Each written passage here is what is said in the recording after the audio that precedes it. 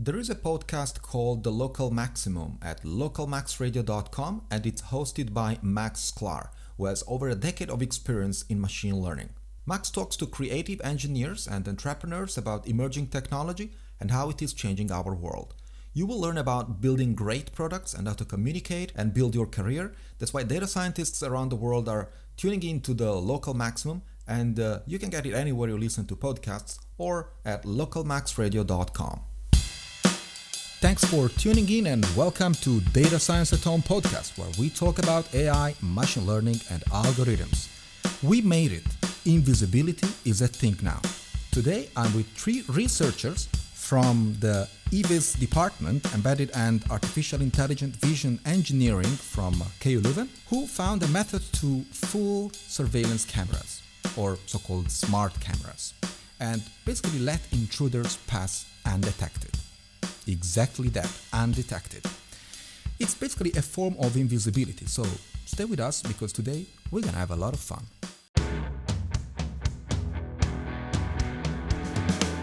This is Data Science at Home, the podcast that makes machine learning and artificial intelligence easy for everyone.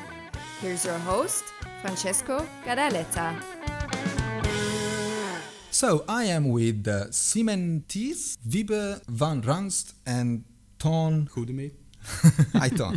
Hi. So Ton is the supervisor of this research group at KU Leuven, who is in fact supervising these other guys who made invisibility possible. First of all, welcome to the show, guys.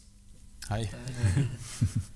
So before we get into the method that basically fools surveillance cameras, a method that is of course based on deep learning, do you mind introduce yourself and what your research group does to the listeners of Data Science at Home podcast? Well, indeed, thank you very much.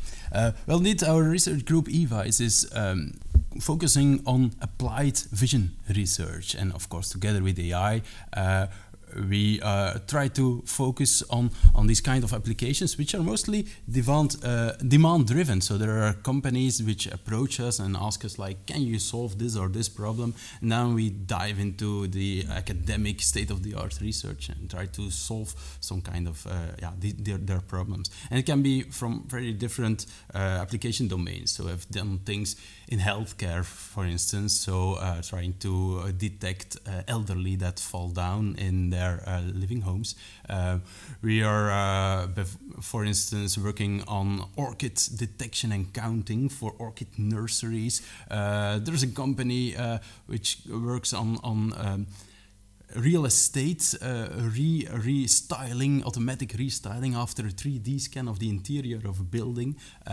So indeed, all these kinds of very applied applications on which we can use the state-of-the-art, the newest research in vision and AI. Sounds very cool. And how many people are involved in this? Well, nowadays we have about 15 researchers and 3 professors forming together that EVIS group. Nice. So your method is based, the one specific to the paper that you just published, is based on adversarial attacks on images, in fact on video frames, right? So to start with, I assume that you guys are doing this with the so-called white hat spirit in order to improve detectors and not just breaking them for profit. Of course, right. Okay, so can we say don't try this at home? Of course not, because we love science. So we say try this at home because these guys released the source code, also added to the show notes of the episode. The source code is on the homepage of the website and on GitLab as well. So my question actually is quite philosophical now. Why one wants to fool a classifier? Well, indeed, of course, from our academic point of view, we want to see what the vulnerabilities are of these developed systems. So these AI systems, deep learning models, are very complex, and we would like to see if there are holes in it. How do they actually work, and can we find something that makes them not working? But of course, from a practical point of view, there are situations where you, as a user, can try to can enjoy fooling such a classifier. Like if you if you don't want to be undetected, if you don't want to be detected, I mean, when walking around and sneaking around some private property guarded with surveillance cameras, okay, that's not the white hat spirit, but okay, if you can find something that poses a great security risk. But also there are other applications to trying to fool these automated systems. Also for face recognition, we know this kind of glasses which you can wear, which fool those detectors and fool them such that it appears that your ID is not your face is not your own, but that you're wearing another's people ID and can be recognized as one of them. The most important is that we can see they're so complex, and AI is at the verge of kind of controlling our habits and everything we do, and can we indeed hide from them? That's also an idea in this research. Okay, sounds cool. And what is an adversarial attack on images or videos? Can you give us a brief explanation of how do we go from a classifier to fooling one? Well, what you need is, of course, a classifier. So we need some existing software, an existing neural net that takes an image as input, or video, which is a sequence of images, of course, and produces as output detection results. In our case, this is bounding boxes around the persons that are detected. Adversarial attack means that we use another neural network to attack them, to find a configuration or a solution where we can fool that first neural net. In this case, we found some pattern on a patch you can wear in front of your body, fooling this detector. And we will go into the details of how did you guys do that. Mm-hmm. Now, you guys made people invisible, let's say, for a special class of problems. That is those with high intra-class variety. So what is intra-class variety and why is it important? Well, most detectors try to find a problem to build a classifier on that. So, for instance, if you want to detect road signs or another object which doesn't change that much, then it's quite easy. For road signs, of course, the appearance is fixed. It's even fixed by law. This kind of road signs need to have this black and white and red pattern. So indeed, after a while, after a few examples, this algorithm can have a very clear view of what it looks like, and also in different viewpoints and all. There's not much intra-class variety there.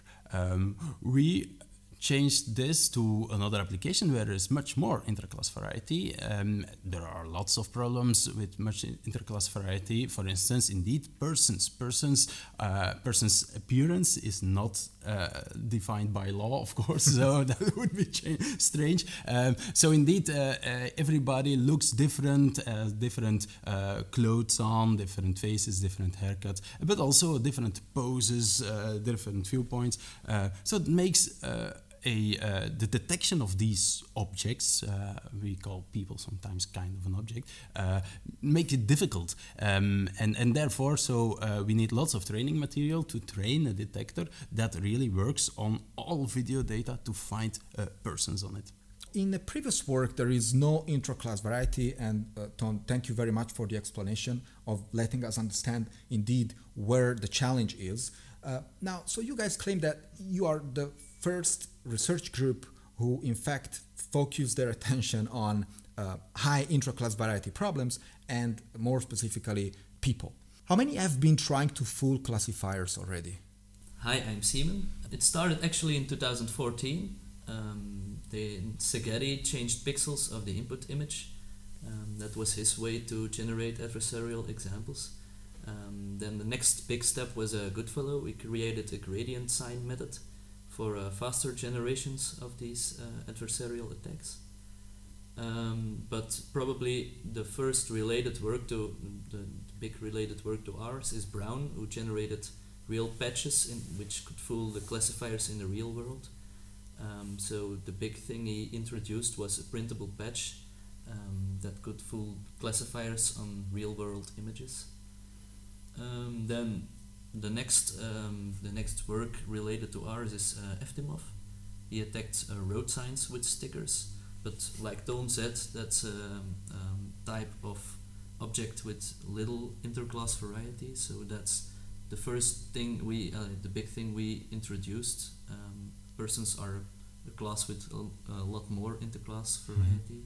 So that's the novelty of our work, really.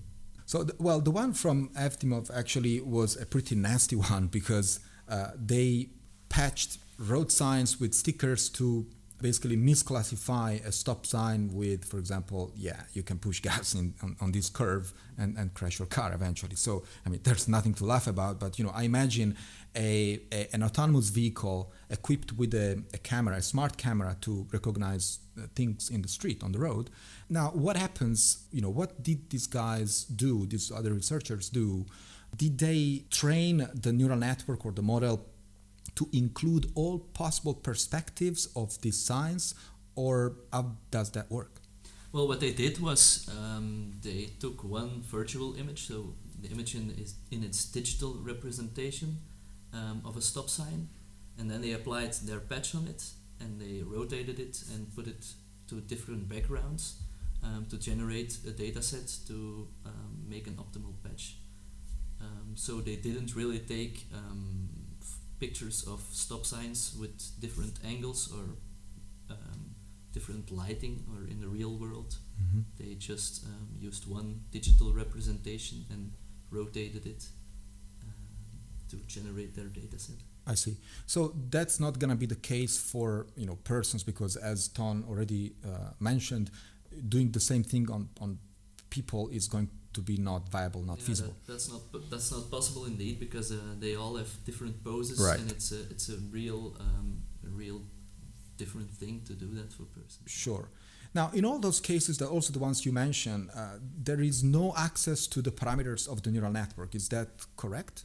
No, actually, we do need the parameters of the neural network to attack the model.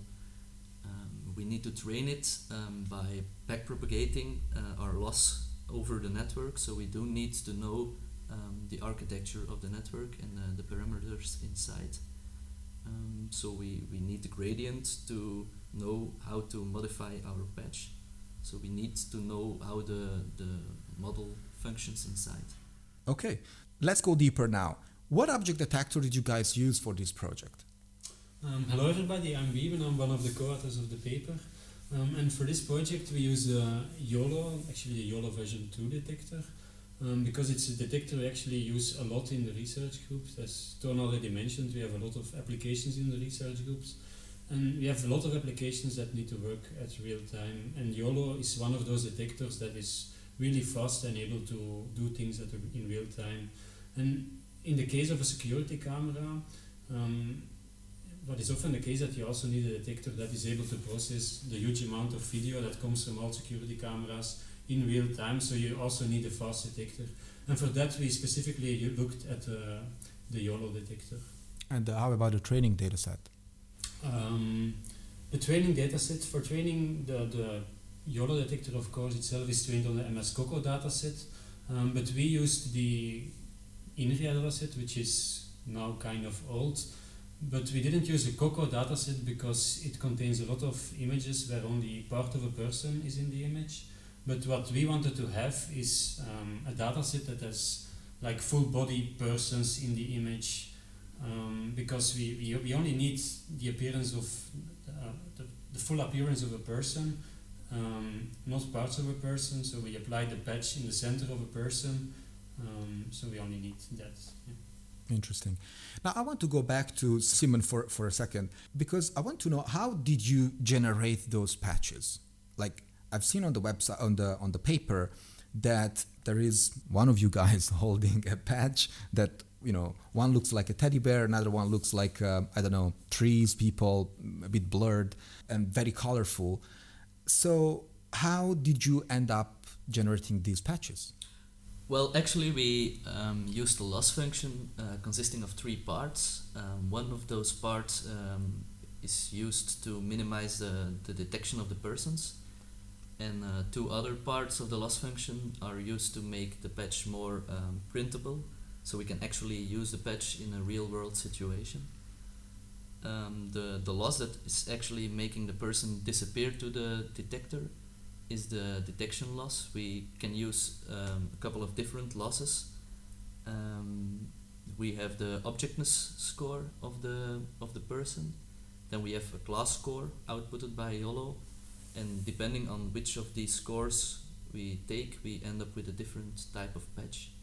So when we only take the objectness score, we get a patch that is not detected as anything, whereas if we take the class score into account, we end up with a patch that can be detected as another object, such as a teddy bear or a kite. Okay. It is a class that also is able to be detected by the detector. I see. So you're saying that if there is a class in the training set that, for example, the teddy bear class, and your loss function ends up generating a patch that looks like a teddy bear, in fact, that loss function is creating a misclassification, not exactly invisibility. Indeed. Just, okay, makes sense. It depends on which loss function we use. So we can generate patches that look like something, and we can also generate patches that don't look like anything at all. I see. If we take the objectness score into account instead of the class score. So we'll go back to that, because that could be like a countermeasure. We'll discuss about the security consequences of what you just said. Now, if you wanted to summarize the workflow of this project, how would you go with that? Like step one. So we apply, we run the target person detector on the dataset. So we have detections of persons. We know where the persons are in the pictures. We have in fact the INRIA dataset consisting of pictures of pedestrians. So then the detector locates the persons for us in the pictures. And then step two. Well, then we go.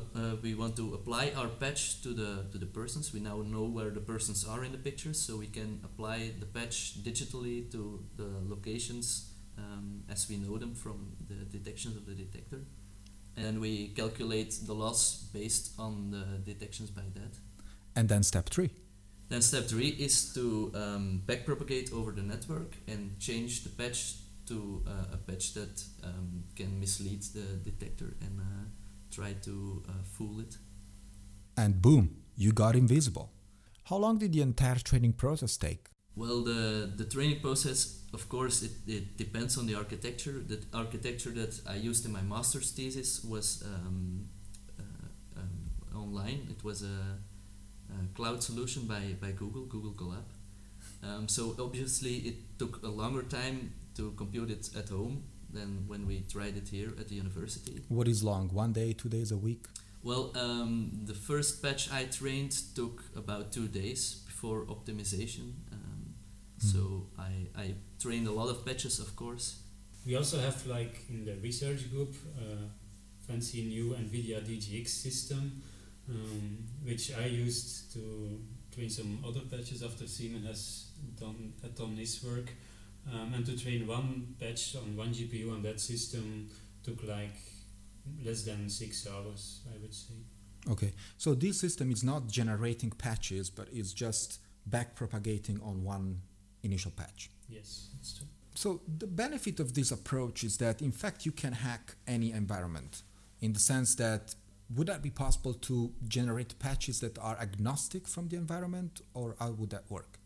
Well, currently what we did to test our approach is to, as I mentioned earlier, use the INRIA dataset, which contains basically holiday pictures. And we tested our approach in our office using a webcam, and it seemed to work properly. What we also mentioned in the paper is that in our current workflow, it is possible to take footage from a surveillance camera, from a specific surveillance camera, and just run a detector on that, and then apply our detector, our patch, on the detections that come from that detector.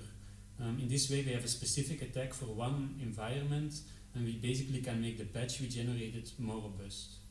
Now, if I were a surveillance camera manufacturer, and if I knew about 3 guys in the middle of Belgium who claimed they fooled my cameras and eventually wrote a paper and hypothetically released the source code on GitLab, I'm not talking about you guys, I'm saying hypothetically, what could I do to protect my business? Well, a good question. I would first approach the guys and give them lots of money. No, just a joke. Well, Neil, we know some weaknesses of our approach. It would be nice indeed if this one patch would fool all these kind of smart cameras, as such that every intruder everywhere can just use this patch to make him virtually invisible and sneak around these surveillance cameras. But that is not the case. We tested this patch also on slightly different architecture. So a YOLO detector, but then not trained on Coco, but trained on Pascal VOC, for instance. He just detected persons even when they were wearing these patches. So that's good news for the surveillance camera manufacturer. But of course, it poses the danger that for every pedestrian detector, every smart camera architecture in the world, we can find patches to avoid them, to mislead it. So what can you do to protect it? Well, you can make your own training of a person detector and not make it public, so that nobody can make this kind of a white box approach we did. But then, we can think of other approaches such that we can do this.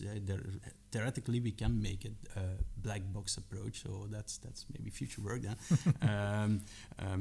Or you can, of course, you can think of kinds of an arms race there. So as a camera manufacturer, the easiest thing is to add some examples in your training of people, images of people wearing or holding this patch, such that the person detector knows that a guy holding a patch is also still a person. Right.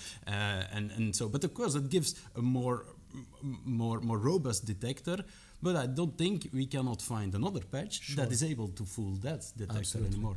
But then Siemens can change the patch and run a backpropagation that changes that patch, and so it's indeed the cats and mice.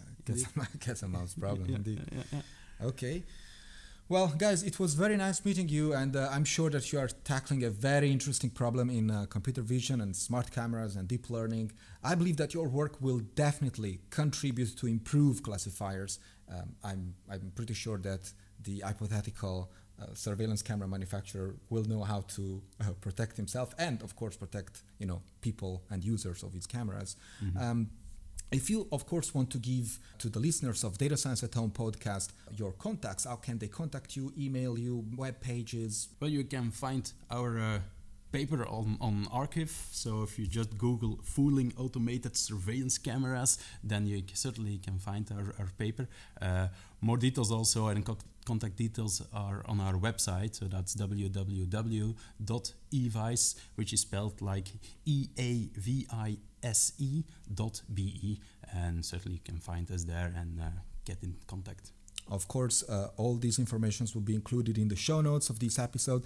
Guys, thank you very much again. That's all for today. Talk to you next time. Thank you. This was Data Science at Home, the podcast that makes machine learning and artificial intelligence easy for everyone. If you like the show, don't forget to write a review on Apple Podcast, Stitcher, or Podbean. You can also find us on datascienceathome.com, where you can subscribe to our newsletter and get the latest updates. Thanks for listening.